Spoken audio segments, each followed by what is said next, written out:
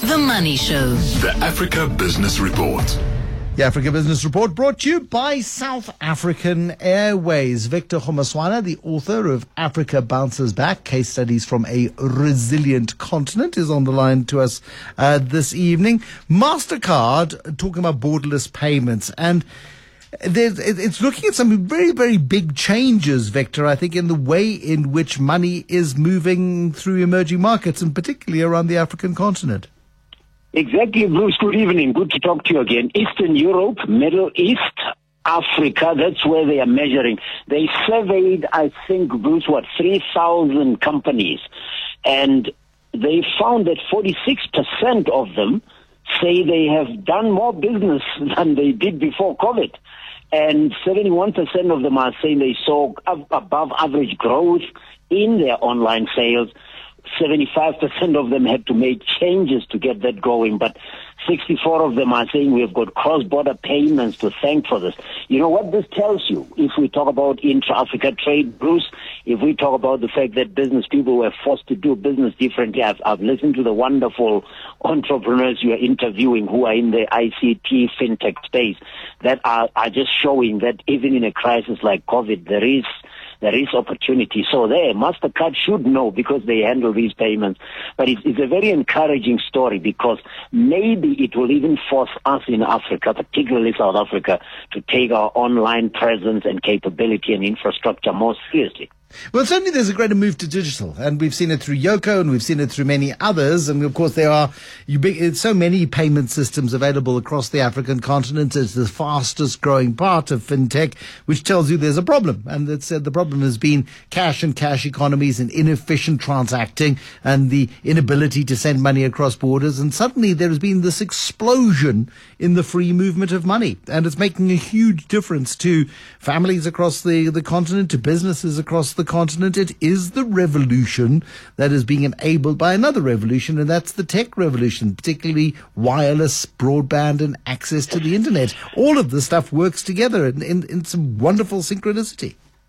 But have you felt, Bruce, when you go into an average hotel or B&B? I don't go to average hotels, building? Victor. Sorry. Just for the record, I don't like average hotels. Anyway, yes, when I go in, when I go into a hotel, the father of Cameron and Scott doesn't do average. No, I do distinctly below average because they're expensive. Yes. But do you understand what I mean? Have you felt that our connectivity has improved? Because if it hasn't improved, Bruce, we're getting left behind. That's where I'm going. Because Google found that there was an increase in e-commerce, even in South Africa, 66%. So I'm maybe hoping that we are catching on. But when I go to a government building, when I go to I live and work on a university campus now, and I'm not able to say to you, well, I know that we are well ahead of the curve. It's almost, connect. When you get here, you still need a password when you get into an hotel. When you get we haven't moved to the level where you can feel we have embraced this e-commerce and online presence. No, but I tell you what, I mean, again, I haven't traveled much in the last 2.5 years, so my most recent experience is Switzerland, which is one of the most developed economies on the planet. But every restaurant, every bar that you go into, there's free internet access. And of course, you can hide behind, you can disguise your identity, and all of that sort of stuff that Toby Shapshak talks about. But it's this idea that you can go anywhere, you can go online for nothing, you can surf to your heart's content, you can do your work, you can do your emails, you can catch up on social media, you can do all of that sort of stuff for nothing. It's still a very clunky way of connecting across many, I'm sure, African economies. Talk to me about alliance trade. Morocco, 39 out of 49 countries in its collection complexity index. What on earth is this thing? You know, it's ranked 39th out of 49. And let's get the context. These are countries that command 90%, Bruce, of the global GDP and 85% of international trade. So they are not small. Morocco, where it is, remember, it connects Africa, North Africa to Europe via the Strait of Gibraltar into Spain and Italy and all those places.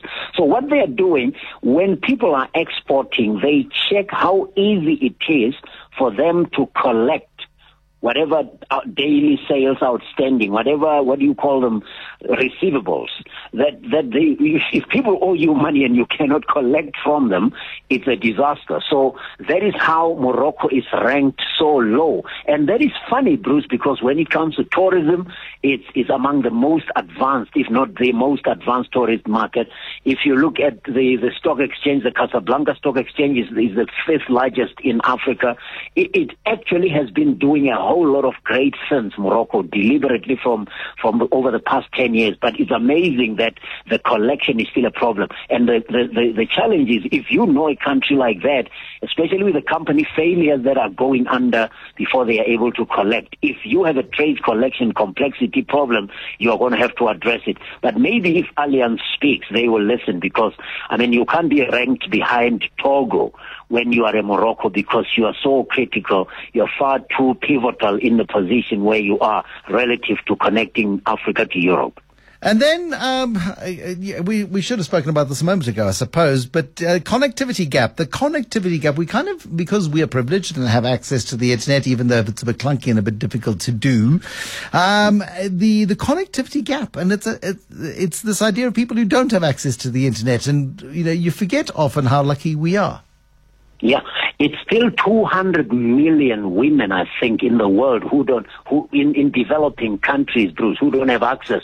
And the funny thing is, some of them say, I can't have access to the internet because my husband won't like it when I'm on the internet, because he thinks I'm fooling around on Facebook and all that. So it's such an apartheid of the digital world, because more men can afford and are able to have digital connectivity than their wives, when actually it's women who are running households and they're doing more business. So the World Trade Development Conference that was taking place in Rwanda, because remember CHOGM went there, that's the Commonwealth Heads of Governance meeting that takes place every fourth year, I think, is taking place in Rwanda. So in the build-up to that, there was a meeting of the ITU, that's the specialized agency of the United Nations, the International Telecommunications Union. They are trying to close that gap with their strategy 2024 to 2027.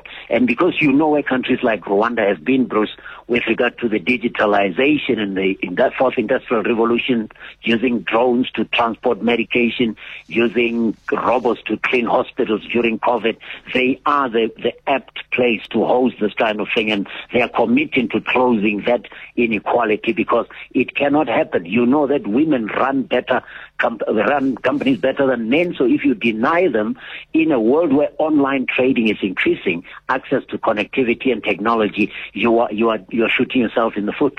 Victor Khobeswana, the author of Africa Bounces Back, Case Studies from a Resilient Continent. This evening, you bring us the Africa Business Report, some key stories that he's picked up on in the last week or so.